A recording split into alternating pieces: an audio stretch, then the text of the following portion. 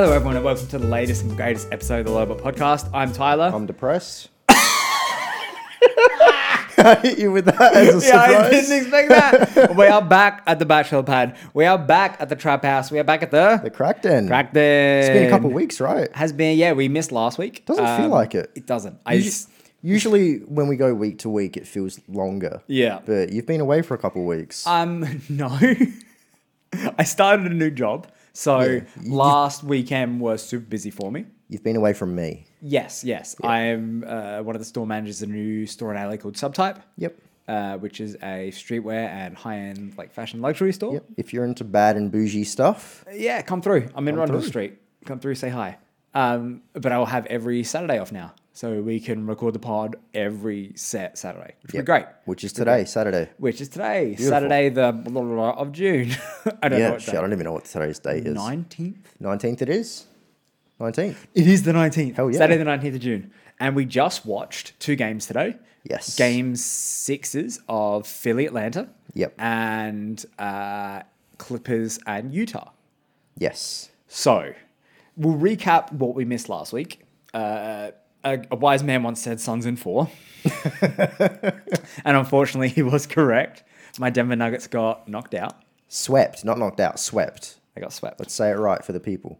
They got swept. And, look, it is what it is. Nothing you can do about it. Nothing you can do about it. My team lost first round. You made it to the second round. Yeah, so, yeah. It is what it is. We're missing our second best player. Jokic put up great numbers still. Oh, MVP numbers. MVP numbers, yeah. It happens. We talked about Lakers leaving. That was 2 weeks ago. Yeah, they straight up left. They straight up just left. Nothing they can do about it. What else happened second round? It was interesting. First round.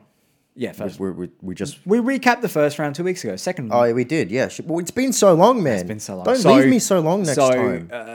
We'll talk about the 2 series we watched today. Yes. And then we'll talk about the 2 series that are still going on. Yeah, series going on, potentially upcoming. There's going to be a lot of stuff. The first game today, which I guess is what we'll start with because that was the least anticlimactic out of the 2 games, is Game 6 of Atlanta versus Philadelphia. Yeah. So I'd say it was the most anticlimactic. That was the anticlimactic one out of today. Yeah. Yeah, that's what I said. Did I say most anticlimactic? No, it is the most anticlimactic. Yeah. Oh, so I said least. You said least. Least, sorry. The least dramatic. The least dramatic. Probably what I should have said. Clippers one was probably very dramatic. Yeah. No one went home today. There's going to be a game 7 in a couple days, probably. Yeah, for Philly, Atlanta. But Philly won 105-99. Yeah. They started off struggling a little bit. Yep. They made Embiid's life hell. Yeah. Double teamed him the moment he got the ball. But he's too big. He ended up being too big. They had a lot of help from Maxey. They had a lot of help from their bench. Atlanta, apart from Trey, struggled to get it going. Kevin Huerter had a good game. Yeah. But Philly just got him across the line today. I'll go through the stats quickly. So Philly ended up with the win. Tobias Harris, 24 points, 5 rebounds, 2 assists. That's pretty decent for a Tobias game. His efficiency wasn't really there, but it's not bad. He played good defense. The fact that he got above 20 points at all is probably what you need at this point, honestly, especially when Ben Simmons is going to get 6 points. And Danny Green's out. No, Danny Green is one of your defensive anchors as well. Ben Embiid, 22 points, 13 rebounds. It's a bit of a disappointing game for Embiid. We've seen Embiid go for 35, 40 points and 15, 16 rebounds. Yeah. But it got the job done. Got the job done. They made life difficult for him. They did. But at a certain point, it was just like Embiid's too big for these guys. Yeah. Really is too big. I know going into this series, it was Clint Capella can somewhat contain Joel Embiid because it's another big body that knows how to anchor a defense around the rim, which is where Joel Embiid excels, but no. And even when they got the swap onto John Collins, it just like exacerbates that issue. John Collins is a big dude, but he's like 6'10" and kind of thinner, especially compared to Embiid. Yeah, Embiid's clearly the biggest guy on the court for both teams available.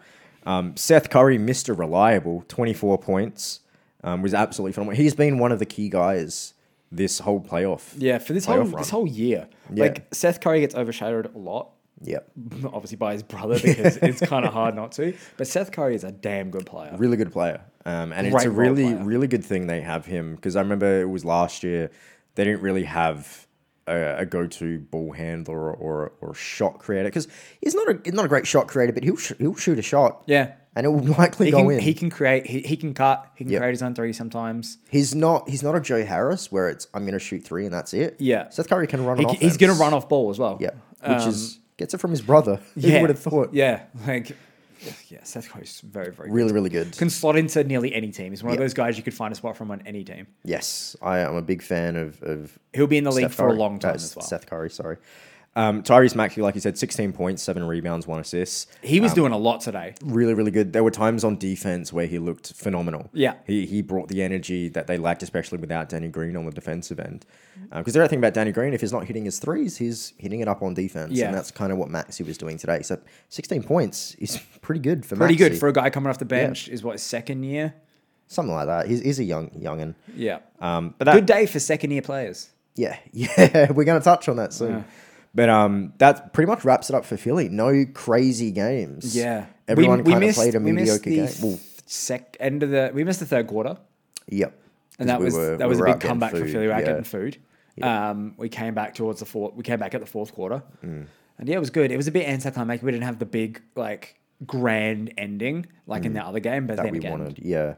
you know, So for Atlanta, Kevin Huerter, K-Dog, Killer Kev, whatever you want to call him, 17 points, 11 rebounds, 4 assists. had a great night. Really good night. He was lighting it up. He was playing the Seth Curry role. And very some people are reliable. like, 17 points, that's not a great night. For Kevin Huerter, a guy you don't expect to get that, he was hitting shots at clutch times. Also, against one of the best perimeter defensive teams in the league. It's true. And he plays on the perimeter. That's Yes, what he he does. is. So Kevin Huerter, 17 points, 11 rebounds. I wish we Really had his good. percentage there because I swear he shot Yeah. very well. No, he was very, very efficient.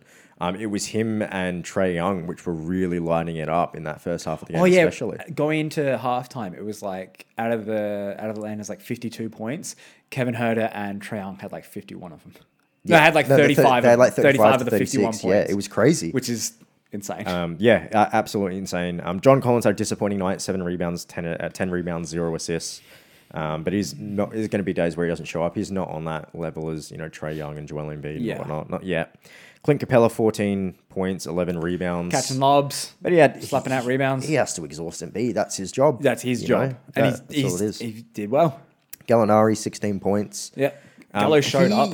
He did, but he also didn't look like... We mentioned it while we were watching him. He turned down a lot of shots. He didn't look like that vet that we usually know him as. There's a couple times where we saw Gallo. It's why did he pass up that shot? Yeah. There's been times where even last season where he was on OKC, he just wouldn't hesitate. Yeah, it was really weird. Strange. Yeah. And then the main one is Trae Young. 34 points, 5 rebounds, 12 assists. He is a superstar in the league at this point, especially when it comes to playoff time. He's proven that he can take his team through the playoffs. Whether they win this game 7 or not, which is upcoming in a few days, doesn't matter. He's playoff proven. Yeah. And it's... I said this last episode where this is my favorite series of the playoffs so far. Because the Philly crowd, the Atlanta crowd, Embiid and Trae Young, they all feed into each other. These teams feel like dogs. It feels like a dogfight. It feels like Really these does. teams are going to bark at each other. Yep. It's going to be scrappy. Yeah, and it's cool because Philly were always meant to be at this point. Yeah. Okay, they made it very close year prior and year prior to that. But they've always were meant to be. This was the Philly that we're meant to see. And we're getting it again. So it's cool to see that. The fans love to see that. We're seeing the best Embiid we get to see. Obviously not tonight. He was a good Embiid, but it's not the best Embiid. Yeah. But then with Atlanta, we're seeing probably the biggest underdog in the playoffs right now. The biggest underdog of the playoffs. Yeah. People had them missing the playoffs at certain points. But they're one game away from making the conference finals in the Eastern Conference. It's absolutely insane. You said it. We doubted Lloyd Pierce. We were wrong about the Lloyd Pierce, Nate McMillan situation. I want to say that's potentially the biggest thing I've been wrong about. Yeah. In my time following the NBA, you and I both were really confident in Lloyd Pierce. He just needed time. The team was injured throughout his tenure as the head coach. But the moment Nate McMillan got this team, he Different turned it team. around and made it completely different. Different. We are sorry, Nate McMillan. We are sorry. I will submit my apology form to Yeah. Nate McMillan personally. Yeah. Just fly me out to you. Yeah, fly I'll me out hand it to you personally. and put me up in a hotel. I'll give you the apology. Yeah, I'll form. give it to you at Game 7. Just get me a courtside seat. I'll give you my apology form if you make it to the conference finals. But he's been insane. I think that's one of the biggest things. I've been praising all these players, especially Trae Young, throughout this run. But Nate McMillan, he's proven to be able to make changes throughout certain runs to counter Philly. Turn this team around. Doing the best he can to combat Joel Embiid and trying to get an offense going with Trae Young when they've got the best defensive scheme committed to stop Trae Young. Yeah. You know, Trae Young has the skill set, but he's also got a coach behind him that understands that. And it's absolutely beautiful watching this team become what it is. They feel like a complete... This is like we talked about them in the offseason, how they had an A+ in the offseason. And this is sort of the potential we thought we could see from them. And everyone has unlocked that. And it's great. Yeah, it's great. Absolutely. Like they've even got the Lou Will when they need it. Didn't show up today. Didn't play too well. But didn't matter. I don't even think did he even play? He played. Remember he was yelling at the refs about something? Oh, that's right. Yeah. And he kept missing mid-range 0 shots. points. Yeah, he kept missing mid-range shots. Yes. That's why I didn't think he played. He only played 11 minutes. That's fine. That's fine. He didn't play much. He wasn't feeling it today, and that's fine. It happens. It's him and like Jordan Clarkson, these scoring sixth men. It's when they're feeling it. Yeah, Jordan Clarkson. And Jordan Clarkson was feeling it today. Should we move on to the Utah Clippers? Is there any other closing thoughts about this Atlanta series? I'm going to hold my load real quick. I just want it before, because there are only 2 games today. So the load of sadness. I'm going to edge for a bit. So this Philly-Atlanta game, quickly, who do you think is going to win Game 7? Wholeheartedly, who do you think is going to win Game 7? Philly. I think Atlanta. And I don't know why. I just feel Trae Young has been this weird enigma. This team has no All-Stars. And technically they do in Trae Young, but he wasn't an All-Star this year. And we know why. Yeah. He deservedly didn't deserve an All-Star this year. But no All-Stars, complete underdogs, and generally, you know, every now and then something weird happens throughout a playoff run. And they're the weird thing that happens. And it still looks like, despite getting Doc Rivers, who I don't think is the best playoff coach, Philly still look a bit weird offensively and defensively. Ben Simmons is an absolute negative on offense. On a half-court offense. It's really disappointing at this point. And I know we were talking about it before, so if it was, to you and I, if it was a bit shitty to talk about him again, but, you know, we got a podcast. We haven't done it in front of the camera yet. No. A lot of things happen that are on camera that we got to talk about. So, Ben Simmons look. What does that mean? It's I don't know what it means. I'm really tired. How do you feel about Ben Simmons? Also, I just want to say, I don't think we've ever done a podcast at 3 p.m. before. Is it 3 p.m.? I thought it was like 12. No. Oh my god. 3 p.m., dude. All right. It was past my bedtime. How do you feel about Ben Simmons as a whole? Great full court player. He's one of the most switchable defenders we've ever seen. Yep. He was my pick for Defensive Player of the Year this season, and I stand by that. Yep. Doesn't work at all in a half-court offense with his current skill set. And half-court offense is like 60% of an NBA game. Yeah, some would wager even more sometimes. Yeah, it depends on the team and how you run it. It's like 60 to 75. Yeah. You know, it's a lot. And on full court, in transition, nigh unstoppable. With 2 guys running with him. Can't stop him. Can't stop it. But if you're not running full court transition, he's a liability out there. Mm-hmm. He you really can get a is. replacement player. It started as Ben Simmons. This isn't us shitting on Ben Simmons. But I just praised him essentially. We do need to be realistic about Ben Simmons at this point of his career. He's no longer that young kid. And this team has championships aspirations. Yeah, we need to take this kid seriously. Yeah, and he's just shown time and time again he makes improvements. He's gotten better every year, I think. He has. But in the most minuscule way. The one thing, and we've said it time and time again, he doesn't need to shoot threes. No. He just needs to shoot. He needs to get a mid-range shot, for Christ's sake. He doesn't have that. No. At all. And I know floater or a mid-range jumper. He's got none of that. Because he could easily cut across the tee. Cut across the key. That's really hard to say. Yeah. Cut across the key for a mid-range pull-up. He's taller than anyone that's guarding him, or he's quicker than the bigger guys. Powerful. Yeah. So all he needs to do is Iverson cut and pull up at the free throw line. He also can't hit free throws. Those 4 from 14 in the game before tonight. Those 2 things will completely unlock him. But it may not. We may not ever get to see the Ben Simmons. Yeah, we may not get to see. He may not ever get to that point. Which is, can you remember or recall a player throughout our time watching the NBA? Mm-hmm. A player's come in at this kind of caliber with this amazing skill set and potential for the most part, but then it's come to fruition that you're not going to be what we thought you were. I can't, off the top of my head, I can't recall anyone like Ben Simmons that came into the league. LeBron James heralded him as the prince of the league, was going to be the next big thing, 6'11" point guard that could do everything, but can do so little. Years into the league, does so little. How long has he been in the league for? 4 years? 4 years, roughly. 2016, he was drafted, I believe, so 4 years he's been playing. It's not that long. It's not that long. But we've seen guys make more strides. Like, because everyone has a different path to the top of the mountain. But I'm speaking of where we held him. I know. And that's where we have to hold him. Yeah. You're right. He's on a max deal. I can't give him the benefit of the doubt. We can't rate him on a bell curve. No. We have to be fair. You know, we give guys like Tobias Harris crap because he's on a max deal, never averaged 20 points per game before that. He had to earn it. And as a player, he's good, but he's just not worth that contract. He's not worth that contract. But Ben Simmons is so much more than that. Yeah. He was meant to be the next big thing in the league, not the team, the league. Is that on us? I don't think that's on us. Is that on our expectations for him? I think everyone's had these expectations for him. Now, when you say us, I assume you mean fans as a whole. The general public, not me and you. It's not our fault. Sorry, guys.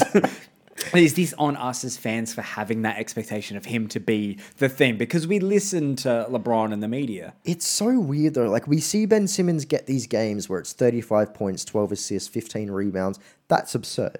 Yeah. That's a Jokic line, right? That's crazy.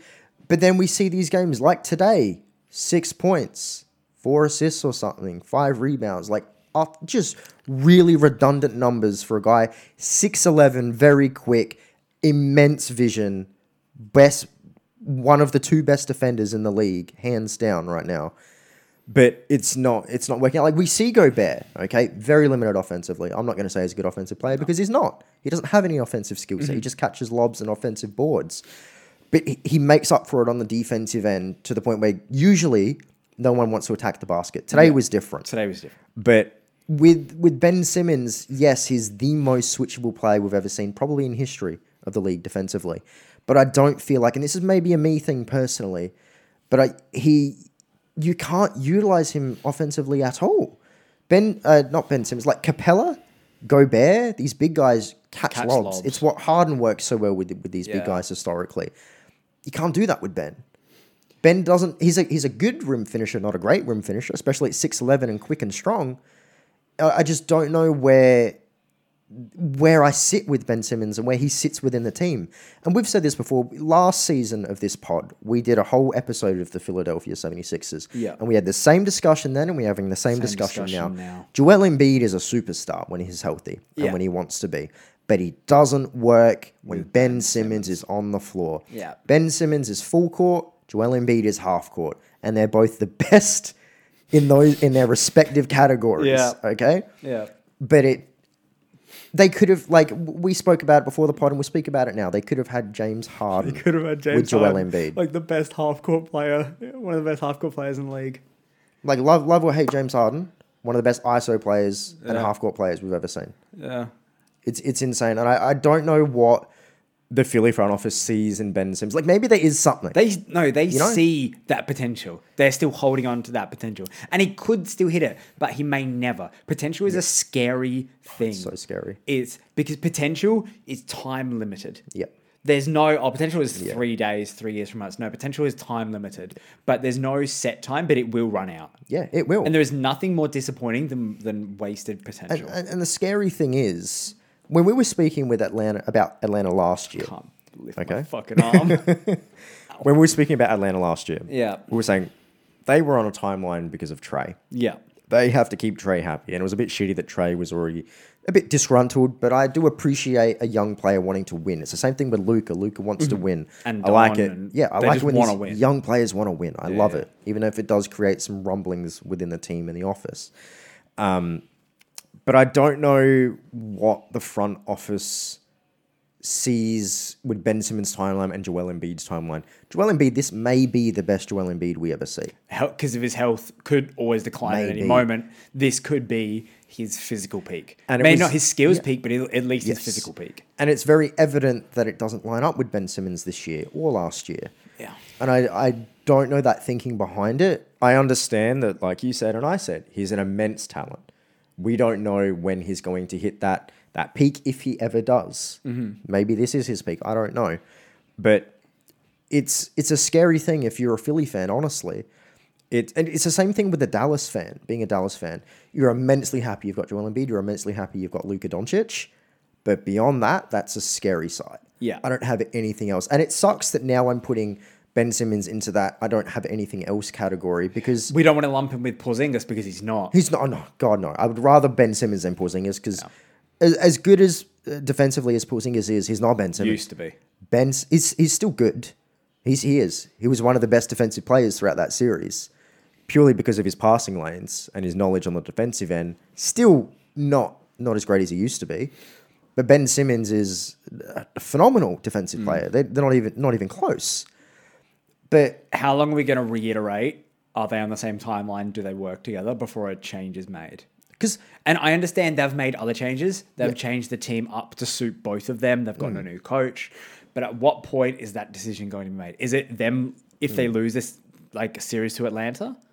It could be, because I see them, if they go to the conference finals, they might go, oh, let's just run it back. If they lose to Atlanta in Game 7 and they don't move off of Ben Simmons... If they don't make a big change. They have to move off of Ben Simmons. And it's not... If they lost to Atlanta and Ben Simmons played great, keep Ben Simmons. I understand that there's something here to work on. He has played horrendously. Yeah. Not just bad, horrendously. Yeah. Okay? At this point, I don't care if they win the Game 7. It clearly doesn't work. It depends on how Ben plays. Regardless of if they win or lose, it depends on how Ben goes Game 7. And they've got and this Doc should Rivers. be it to Ben as well. He has to prove it to not only to his team, to the league, to himself. Yep. That he's capable of turning it on when he needs to. Yep. Do you remember? Sorry, to interrupt you. The Philly series 2 years ago when it was Jimmy Butler and JJ Redick, and Ben was on the bench during crunch time. Yep. He can't play crunch time minutes because he can't do anything. It's just hacker Ben at that point. Nothing has changed since then with his game offensively. Nothing. We don't want to dwell on this too long because we've gone through 20 minutes of the pod already. But these are some of the biggest games being played right now, and I'll wrap it up soon. Not the pod, but this discussion, this topic. But regarding Ben Simmons, is I don't see a reason for him for the team to keep him around. But the weird thing is the front office has been so trigger happy with making moves throughout the years. And I don't understand why they've not been trigger happy regarding Ben Simmons. Because it's trigger happy to try and get these two to work. Because if really sold on it, 0.1% chance they can figure it out to get these two working, that's it. Yep. They've figured it out. That's the biggest puzzle. They've unlocked the league essentially. It's just so risky. But they're risking years and money and fans and everything on it. Potential another rebuilding process if this fails. Yeah, they're taking a risk. And good on them for trying and not just sticking with the same roster. I applaud them making moves to try and figure it out. I appreciate it. I just feel like a lot of the moves they've made should have been different moves. Mainly Ben Simmons. I said this a year ago. We literally have. And that's the frustrating thing about watching Philly. I adore Ben Simmons. I adore the Philly crowd. But Ben Simmons isn't it. And maybe it's just he needs a different coach. But Doc Rivers historically has coached these kind of point guards. These pass-first point guards. These defensive-minded point guards. Penny Hardaway. No, he didn't coach Penny. He didn't coach Penny. But Chris Paul, Rajon Rondo. It's true. Both all defensive point guards. Both assist-leading point guards. Which is what Ben Simmons is or could be. Yeah. But even... This whole series has been, I can't run Ben. I don't know how to run Ben. We saw Rondo today, and let's go straight to this game. Utah and LA Clippers. Phenomenal game. Very, very exciting game. Very fun game. We saw Rondo. If you're looking to threes. rewatch a game out of this series, round 2 of the playoffs, this is the one to watch. Oh, yeah. It was a really good back and forth game. This was really, really exciting. The first game I watched, the one is honestly kind of boring. Yeah. If you don't give a shit about either of his teams, it's kind of boring. Yeah, if you really only care about team basketball. The exciting thing about watching Atlanta is Trae Young. That is it. That's the excitement. But if you don't care about Atlanta and you don't care about Philly... Oh, but you could say that about anything, though. I don't really care about the two teams that were playing just before, and I loved that game. Really? Yeah. I have no attachment to Utah or Clippers. I love watching that game. To be fair, there was one man that made a difference. That made that exciting. One man. One man. So we'll set it up. This is game 6. Yep. Right? Clippers are up 3-2. Yep. Kawhi's out with a knee injury. Won't be back for this series. Might not be back for the rest of the playoffs. We don't know. They're keeping it very close to the chest about what's happening with Kawhi and his health. Donovan Mitchell and Mike Conley are back, although clearly not at 100%, especially Don. You know, you can see on his face after like a big shot, he's wincing, he's in pain. He was hobbling, man. Conley doesn't look himself. No. But you've got 2 of your starters back. Yep. And we thought, okay, Paul George is going to step up. Yep. Paul George is going to have to put the team on his back. And for that first quarter, he did. He was making passes. He was being aggressive. He was the primary ball handler. He did a lot.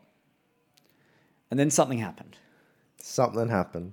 One man walked onto the court. Stepped on that court. Put the ball in his hands. A second-year player called Terrence Mann. Terrence Mann made this happen. You guys all know it by now because it would be on every sort of media outlet. Everywhere. Terrence Mann, second-year player, sophomore, ended up with how much?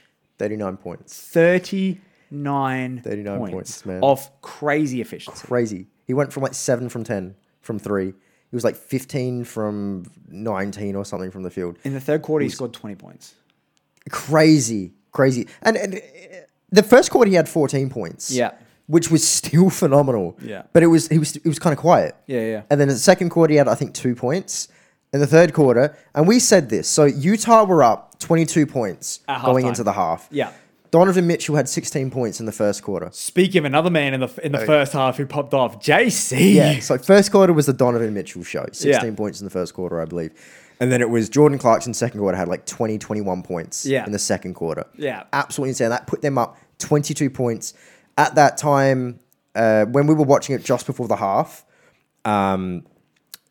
Clippers had around 58 points. 48 points, I think it was. And Donovan Mitchell and Jordan Clarkson almost had that just by themselves. It was absolutely insane what those two were doing. And we said, if the Clippers want to get back into this, they have to come out the third quarter strong. Guns blazing, as they initially did in the opening minutes of this game. And that's exactly what happened. Exactly what happened.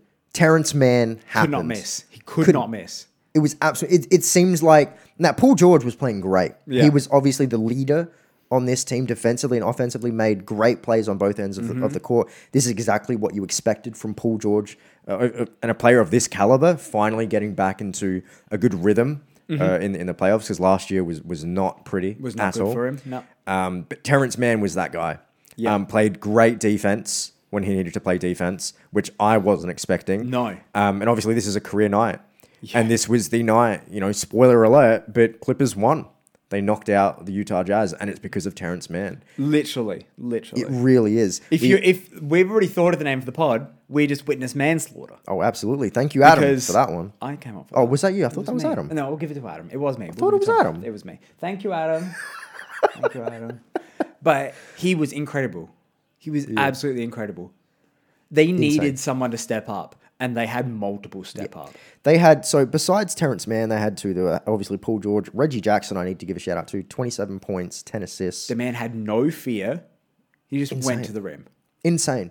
And there's a lot to talk about with this game, ups and downs. Now, obviously, I'm a big Donovan Mitchell fan. Probably my favorite player in the league currently. I love him as a leader. I love his relationship with Quinn Snyder and all the other guys, getting everyone going, being that guy that you can go to in crunch time. Donovan Mitchell, just to confirm, had 39 points, 9 rebounds, 9 assists. Not the best efficiency. I think it was like 12 from 24, but a phenomenal game. He just needed to get shots up. And he was obviously hobbling. He was injured. And the team was very lucky to have him on the court. It's a shame they lost. But this Clippers squad was just phenomenal. So like you said, Terrence Mann couldn't miss. Took everything on his shoulders. I'm a second year dude. I don't care. I want to make the conference finals. First time they've made the conference finals in franchise history. Franchise history. 50 years, which is huge. A great game from Batum. Great game from Batum. Offensively and defensively. And he got cheated out on one of those calls It was in the second quarter. Clarkson came in. He wasn't hitting any shots. Clarkson went for a 3, and Batum fouled him. All ball, I think. I thought it was clean. They challenged it. It got overruled. I still think it was clean. Yep. And that game, I said, this is going to give JC like the hype and the build up to go off. And it's exactly what he did. Got like 20, 21 points. But in that Batum quarter. kept staying confident, got some blocks, got some steals, got some dunks, hit some threes. Yep. It felt like he played 40 minutes. And he Absolutely. probably didn't. This is what when we think Batum, we think 3 and D. And he hit some threes, but it really was his defense today that got everything going. He was a vet. That's exactly what he felt like today. He felt like the vet that knew where to be on the defensive end of the court. But my issue with this game, and I spoke about it while we were watching it, because I was befuddled by it, was some of Quinn Snyder's decisions, especially defensively. Now, you go back and watch this game, even watch highlights. Now, Reggie Jackson didn't really get going in the first half. No. The second half is really where he shined, especially in that fourth quarter to try and close that out. Constantly, he would attack Gobert, and constantly, two things would happen. It would either get the bucket to fall, because for some reason Gobert didn't look like his usual self. Usually teams don't attack Gobert. Mm-hmm. It doesn't make a lot of sense, so I understand why. But Reggie Jackson was going at it. So Gobert always would obviously come up. That's what Gobert's great at. He steps up, usually teams back away. Yeah. They were going at him. And it wasn't a pick and roll with Gobert. Gobert was on... Who sat back? Terrence Mann was in the corner. Yep. He would stretch away, go towards the rim, be the help, and he would either kick it out to Mann. Every fucking time kicked it out to Terrence Mann. And I don't understand. I could see this happening. You could see this happening. Adam could see this happening. Quinn Snyder couldn't. And that was the most frustrating thing watching this, wanting Utah to win, was I understand Gobert is a crucial player on the court. Mm-hmm. Okay, you even suggested maybe just take him out at this point because he wasn't having an impact defensively at all. Clippers go small ball, have played small ball like the whole game. The big benefit of having Gobert on the court is not to get 4 or 5 blocks a game, it's for the fact that you don't attack the rim. You attack the rim 30% less. Exactly. It forces them to play perimeter ball a lot more than they normally would. Exactly. Prime Dwight Howard had the exact same thing. Yeah. Teams, there was a statistic, I can't remember off the top of my head now, but teams would drastically attack the lane less if Dwight Howard was under the rim. It's the exact same thing with Rudy Gobert. He's just as good. But they kept attacking him, forcing him out from Terrence Mann and kicking it out to Terrence Mann, who was just a sniper tonight. Absolutely, like I said, like 5 from 7 from 3, which is insane numbers. He ended up like 7 from 10 from 7 from 10 from 3, sorry. Yeah. It was absolutely crazy. And that was my biggest issue with the defensive players on behalf of Utah and Quinn Snyder particularly. I don't think anyone on Utah played particularly bad. No. Conley obviously wasn't his usual self. He's injured. Yeah. He's just coming back from, a hamstring injury or something? Yeah. And he was rehabbing and he re-injured it. So he came back earlier than he probably should have. Yeah. But they needed him. You needed it. They don't have another a main ball handler besides He's been their primary ball handler for the whole season. Yeah. And then Donovan Mitchell obviously being injured, but he 39 points. What more do you want from him? He looked like he was on like 50 to 60%. Yeah. But he still came out and came out and balled. Tried his absolute hardest. And there was some shots, like he just, how did he hit that? Yeah. He's a crazy shooter. Royce O'Neal played phenomenal defense on Paul George at times. Absolutely crazy. JC. Joe Ingles played well when he played. His defense sometimes on Paul George was so good. Didn't matter. But still great defense. Yeah. You've got to applaud it when you see it. Yeah. And then obviously Jordan Clarkson played some of the best basketball we've seen from him. I don't know why he got phased out in he only played like 25 crunch time minutes. Because they needed to switch it up. Because every time Don would get the ball, they'd double team him. Yeah. And they'd try and force something to work. And the offense was stale. Jordan Clarkson would have been a good answer to that. It would have been worth a defensive risk because Gobert wasn't working. They kept attacking Gobert or kicking it out to Terrence Mann. They'd build bigger on that lead. It didn't make any sense to me. In a crucial game, you need to make adjustments on the fly. Yeah. And they didn't do it quick enough. They didn't do it. He didn't do it. It's as simple as that. I feel like they did it right at the end, but it wasn't quick enough. You need to be on it. We said... And that separates a good coach from a great coach and a great coach from a Hall of Fame coach. Absolutely.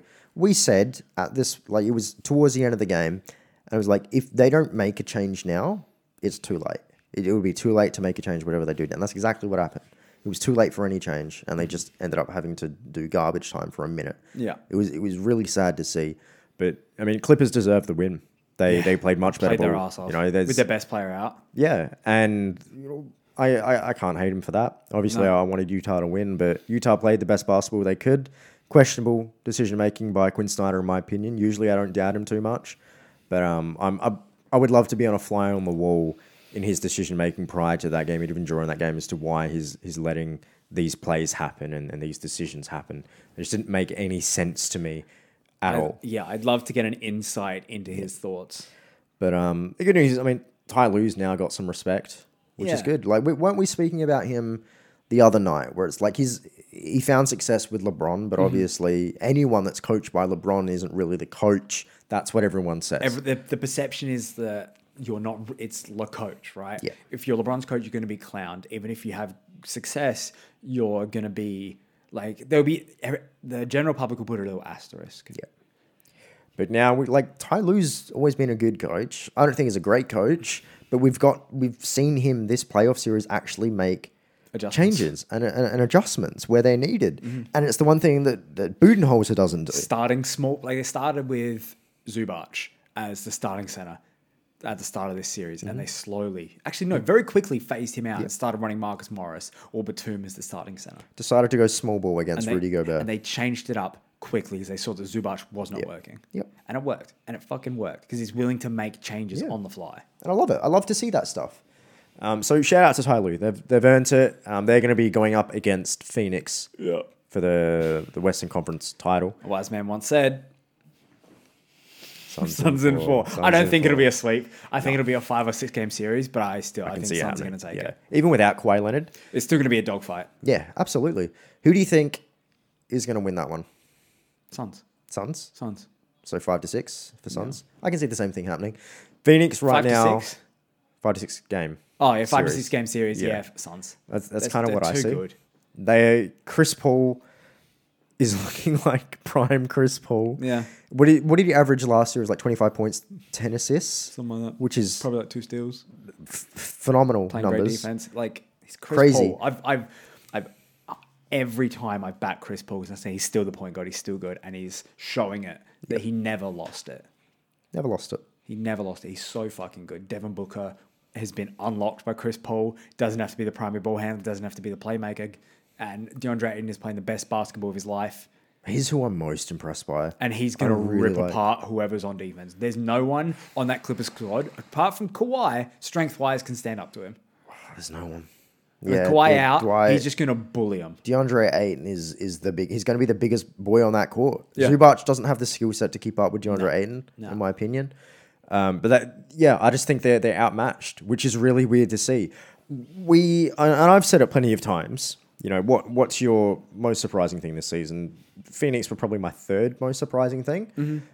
But the fact they've made it this far is the most surprising thing now. Mm-hmm. I really didn't anticipate them to make it to the conference finals. Yeah, I think mine was Phoenix, right? Yours was Phoenix. Yeah. Like I expected them to be good, really, but really not good. this good.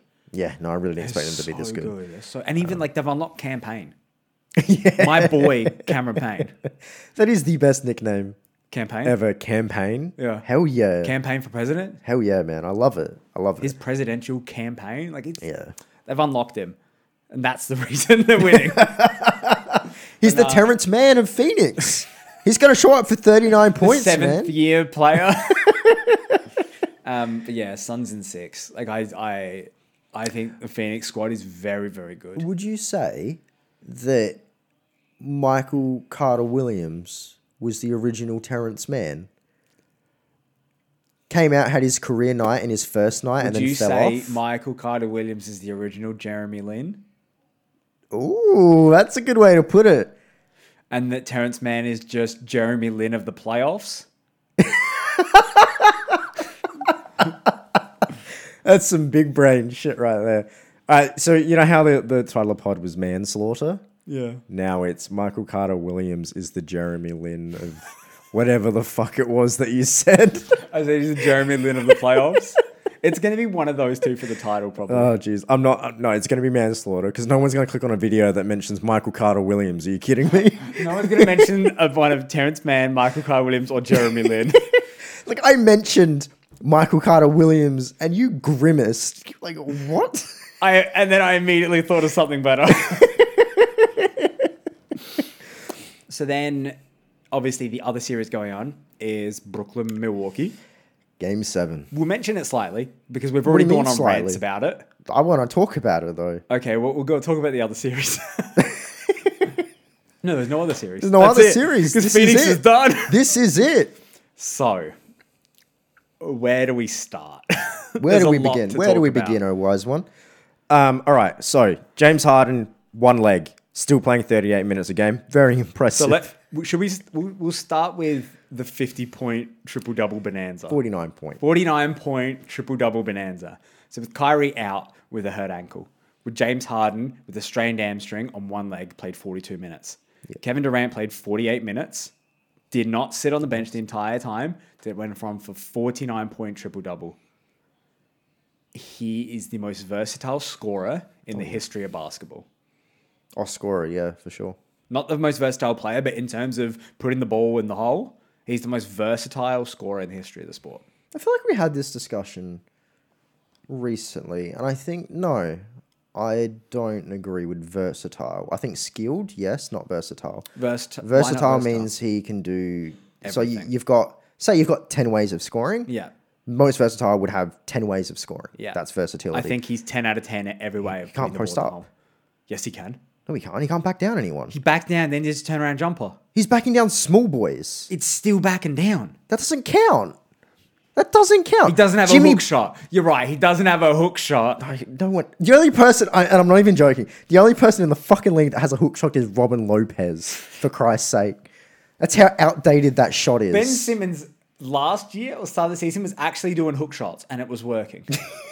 Until it doesn't. That's Ben Simmons. No, until he stops doing it.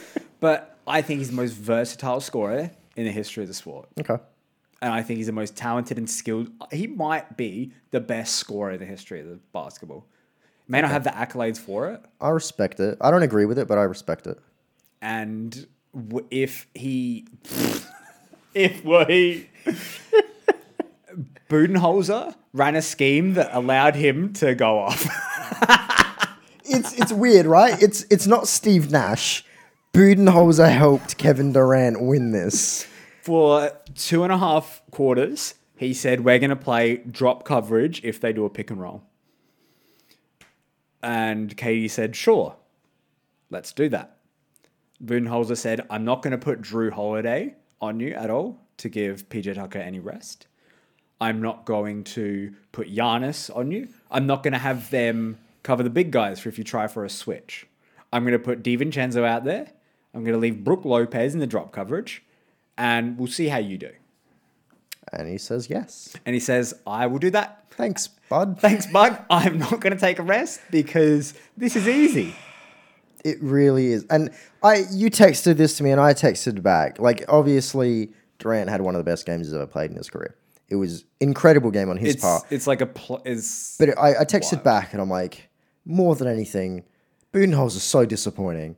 So disappointing. There's two sides to look at it. It really is. And you can easily see both sides. It's like one of the best playoff performances in history and one of the worst, I'm not making any changes. One of the most stubborn coaching decisions in history.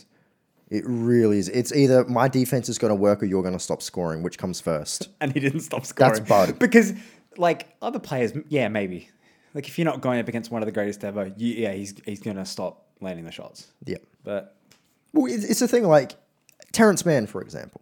Eventually he's not going to go off for 39 every night. No. It's not, you can play drop coverage on Terrence Mann. It's not going to matter 2 games into a series. This is Kevin Durant. You know who he is. You know who he is. I don't understand it. And we had this discussion, and for the most part, I think you agreed with me. Mm-hmm. I think Budenholzer is the worst playoff coach I've seen in my time watching the NBA at this level of competitiveness. I'm not talking about those 8th seed teams. They don't count. No, in terms of a competitive playoff team. You might be right. Like, I may not think of any now. He doesn't make any changes. He plays random, and I'm so sick of fucking saying it. But why say, I'm trying to make my team play random? Your team should not play random. No. Your team needs to have an offensive scheme. You can't play ISO ball, so stop playing ISO ball. Drew Holiday doesn't play ISO ball. Middleton doesn't play ISO ball. Giannis doesn't play ISO ball. They need to be set up. That's why we put this team together. Yeah. We play 5 out for a reason. Yeah. I don't get it. And Brooklyn play ISO ball because they have 3 phenomenal ISO players. That's the ISO ball team. Coach them, bud. Fuck. I don't know what he wants with this team. Watch him go to Brooklyn and be like, no one's playing ISO. We don't play ISO. Yeah. Watch him be assistant coach next year because he's going to get fired, and I hope so. I think this will be his last year. Like I haven't had Unless a coach they win the frustrate me chip. like this. I think this will be his last. I just want him gone. Because I want him gone so badly. To me, it's just stubbornness to not make changes. No, it absolutely is. I agree with you 100%. The thing that really frustrates me here is I'm a big fan of Giannis. All right, you're not so much. Mm-hmm. He obviously has limited capabilities offensively, but what he's great at is the best at. Mm-hmm. And it doesn't help when Bud doesn't want to improve any of that. Bud doesn't want to change that. It's Giannis, do your thing. And I'm sick of it. Mm-hmm. I want to see... I love it when these coaches empower and teach. Bud doesn't teach. It's like when you get that reinforcement of the wrong kind. It's like if you're doing something shitty and it's wrong, instead of telling you, hey, that's wrong, do it this way, I say, it's all right, you'll get there eventually. Yeah. That's what I feel like this Bud and Giannis thing is, and I'm sick of it. Drew Holiday, they gave up so much for Drew, and Drew's a phenomenal player, one of the best defensive on-ball guards in the league, understands the defensive anchor. This team is built to be one of the best defensive teams in the league, and they are. But that's not enough. They need to get him involved offensively. He can't play ISO ball. Another thing I didn't mention. Harden obviously played 42 minutes in that game. He was out there as a decoy. He was like 15% on one leg. Yep. And they left Drew Holiday on him the whole time. Yep. Harden scored like 2 points. Yeah. He got like 8 assists, but he's only there as a decoy. Yep. Don't put Drew Holiday on him. There's no point. What's he saving his energy for? Like this, it's like he doesn't understand. Budenholzer wants to save energy. It's like he's so energy efficient. Always wanting to save. He's a fucking hybrid. That's what he is. He's a fucking Kia hybrid.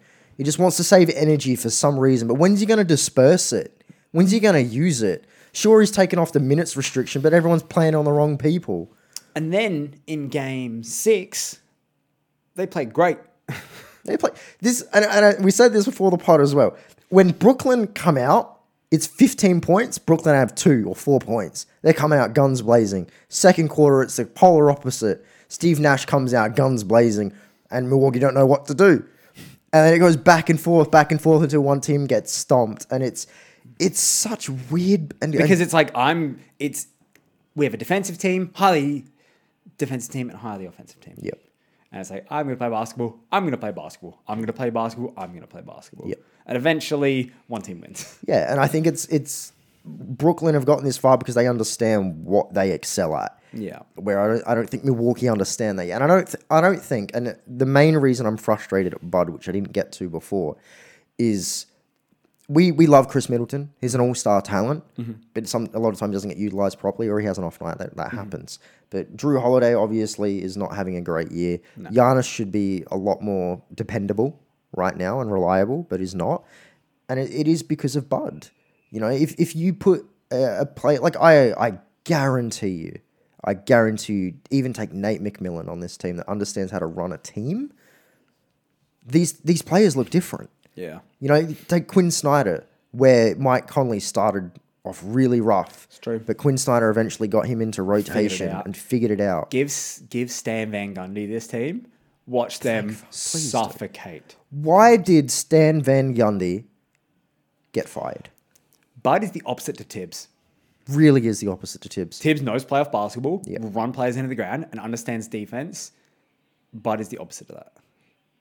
It really feels like Bud's trying to learn on the fly. Really, that's what it feels like with Bud. God, Stan Van Gundy, for those who know, Stan Van Gundy is leaving Pelicans or has left the Pelicans organization. He's gone. Oh, he's a great defensive coach. 1 year. Build a fucking wall. Did you have any feelings towards this firing of? Are we going to that? Are we recapping anything for? Let's finish off. Game 7 is up tomorrow for Milwaukee, Brooklyn. Who's your pick? I do think Milwaukee are going to win, and it's purely because James Harden's on one leg. They have no Kyrie. Joe Harris is non-existent. Bruce Brown hasn't been that great. Joe Harris is shooting like 10%. Kyrie's out. Harden's on one leg. I don't think KD can do 50-point triple-double again. As much as I love him, that's like... And it may not be enough. Can you do it twice in one series? Yeah. And even in that, when he had a 50-point triple-double, it was like a one-possession game. Yeah. And we just saw... Chris Middleton and 38 Giannis. points from dominate. Middleton.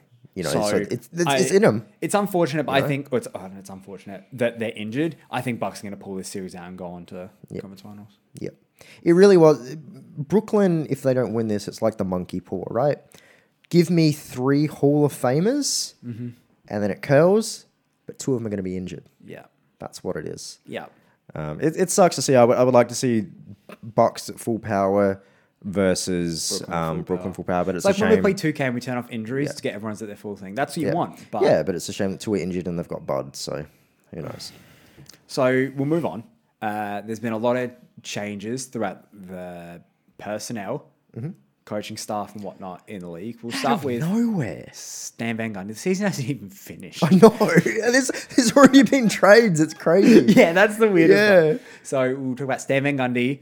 Did he quit or was he fired? I think he was fired. Which is fucking weird to me. Now, how do you feel about the season that New Orleans played as a whole? Up and down. They had a good year last year. It was looking promising. And again, this is your second year with Zion, second year as an All-Star Ingram, brand new head coach their first year, a seasoned coach is very competent. Yes. And he's gone. Gone.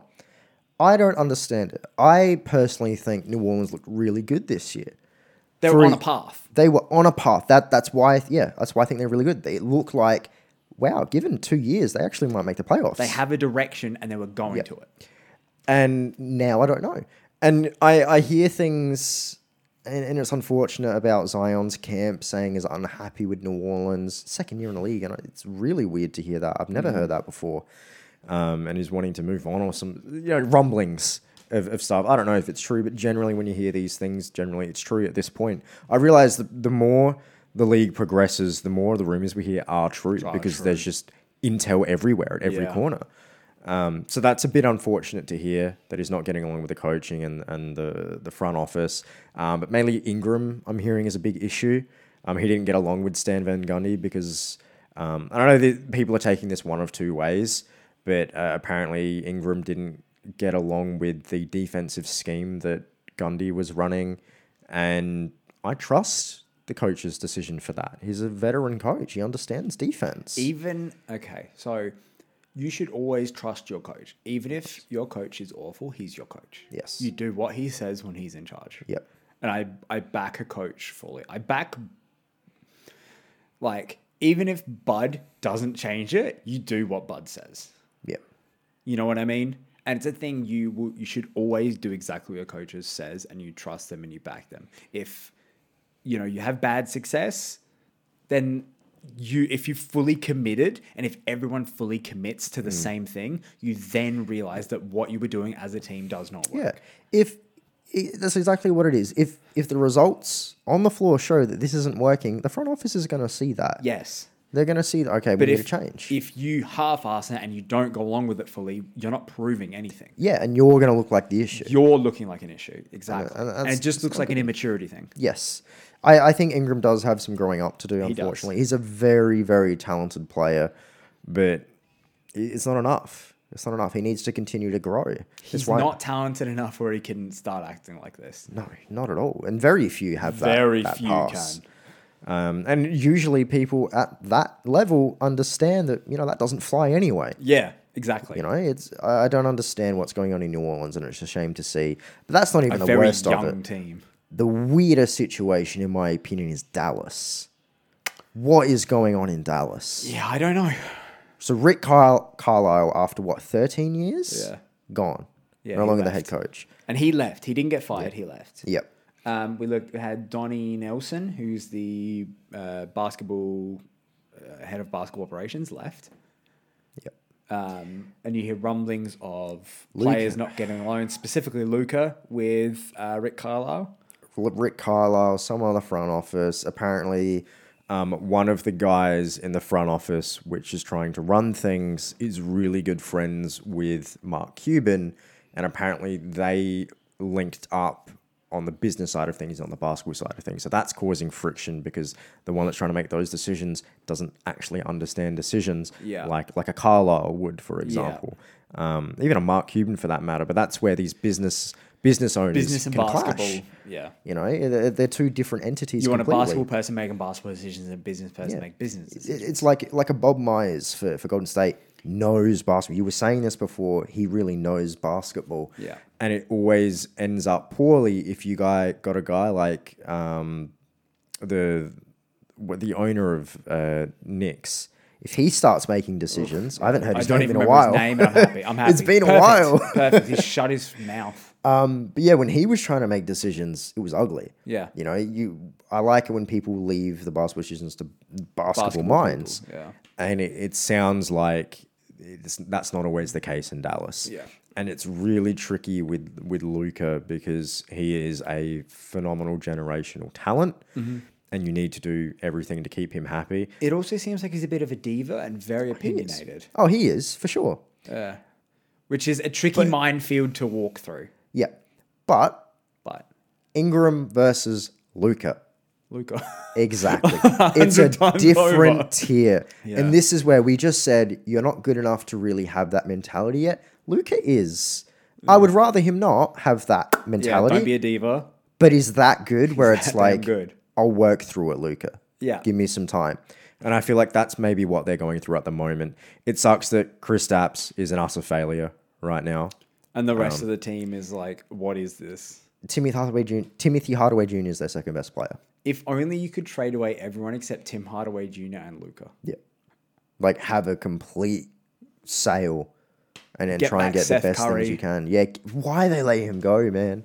He's so good. I think they traded him, did they not? I believe so. Like, why? Josh Richardson? Because they wanted defenders. Yeah, but they need a bit of everything right now. They really, really do. I don't know what's going on there. It's actually quite worrying if I'm a Dallas fan. They've got time. This will be a long off season. They do. I mean, Luke is still very young. He hasn't even signed his extension yet. But he's going to be up for a max extension, which is, I think, $201 million, which is the biggest rookie extension in history. Yeah.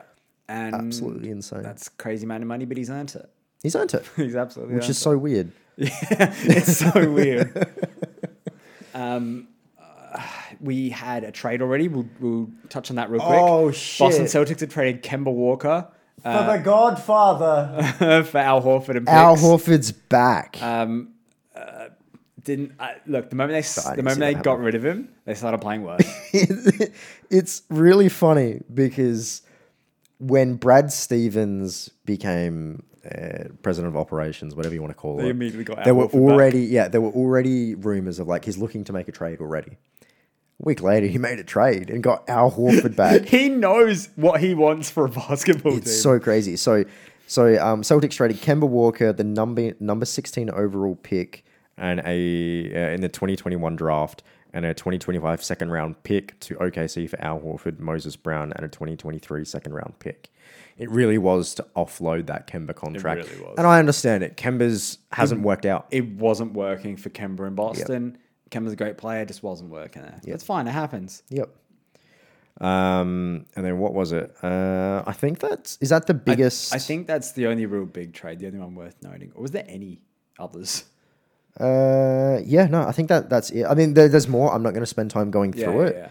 Yeah. But that's been the biggest news for the past week and a half.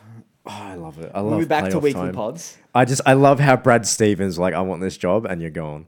He in a week. Waited no fucking time. We knew Brad Stevens was going to be a good basketball GM. We just didn't know how good. We'll find out soon. I want to know what his goal is. Because obviously he's making this moves in preparation for another move. Recreate that 2018 roster that they went to the playoffs. Obviously the goal isn't to actually have Al Horford on the team. But no, don't give me that look. That's a lie. They traded for him. Yeah, because it's how many years left? 2 years? I think so. 2 years? Yeah. It's better than the 4 years on Kemba's deal. Yeah. But there's no way it's like this is going to improve our roster. No, that's not happening. Not at all. We'll finish it up there. We'll wrap up the pods. We're an hour in. Is like the quickest hour. It's good to be back after a week break. The playoffs are going hot. Conference finals very, very soon. We'll be either talking about them or possibly wrapping up a series. Oh, we'd be wrapping up a series. And from the conference finals. Not for the conference finals. No, we'll be wrapping up the old series and talk about the conference finals next week. And then we ever closer to the NBA finals. Yeah. And then we'll have a long off season, which will be needed. Yeah. You know what's going to suck is I'm not going to be able not going to be able to take off time off work for an important finals game. Same. It We really both started new sucks. jobs recently, Yeah. so So no annual leave. no Yeah. annual leave. No. Unless we just don't go. Don't go to work, just call up sick. That's it. My My store advice manager's to the been sick all kids. week. My advice to the kids: if you don't want to go to work, just don't go. And if you think I'm serious, you probably shouldn't be working anyway because you're an idiot. I'm going to be honest. If you That's take a that big advice claim. seriously, Don't take you're Josh's probably an life idiot. advice. Oh God, no, don't. But if you've made it through this far of the pod, thank you very, very much. It's the favorite part of our week every week. We are on all your favorite streaming platforms: Spotify, Anchor, Breaker, Google Pod, Apple Pod, Groove Shark. You said that groovy. Groove Shark. Yeah, I like it. Oh, you're getting me hard. I like it. We are on I just realized- Facebook and Insta. What? For the audio listeners, That got weird. you got Yeah. silent, and I said that's making me hard. I was just bobbing They're my gonna head. have audio no idea listeners. what's going on. Audio Yeah, you're listeners, going to I be was just bobbing your swaying head. my- Yeah, I know. I was That's what just you're swaying doing. my head left and right. Yeah, that's what they all say. Thank you very much. Tell your friends about us. Like, rate, subscribe, thumbs up. If you want a coffee mug, which aren't here, that are the low block, let us know. Leave a comment. Do all the stuff that would get people to listen to us more. Yeah, and I hope your loved ones didn't listen to this episode because that ended really weirdly. It started weird. Yeah, it did start weird. Yeah, you made me wheeze. Wheeze? You are I'm a weeb. broken. And my You arm are a really weeb. hurts because I fell on it yesterday. Yeah, you say that. I know what you were doing, you weeb. I know what you were doing. I fell on my way to work. Everyone saw. One of my You're so co-workers old. saw. You're so old, man. I'm just clumsy. When is the last time anyone has ever seen a guy that's 27 years old just fall on their back walking and damn the near floor was fracture wet, their arm? and it was a metal grate. And I saw the light, the sky, and I saw the Lord. He says, Yeah, "You're fallen, You son." saw Jesus. And he's like, "You're falling down." And I'm like, "Okay." I tried to brace myself, and now I can't straighten out my arm. Oh, jeez, I guess you've been doing a lot of this. I've been doing a lot of this. Whenever Trae Young hits a shot, yeah, boy. You pull up all the time.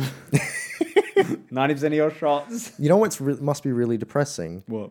Is you can't do the ice in your veins.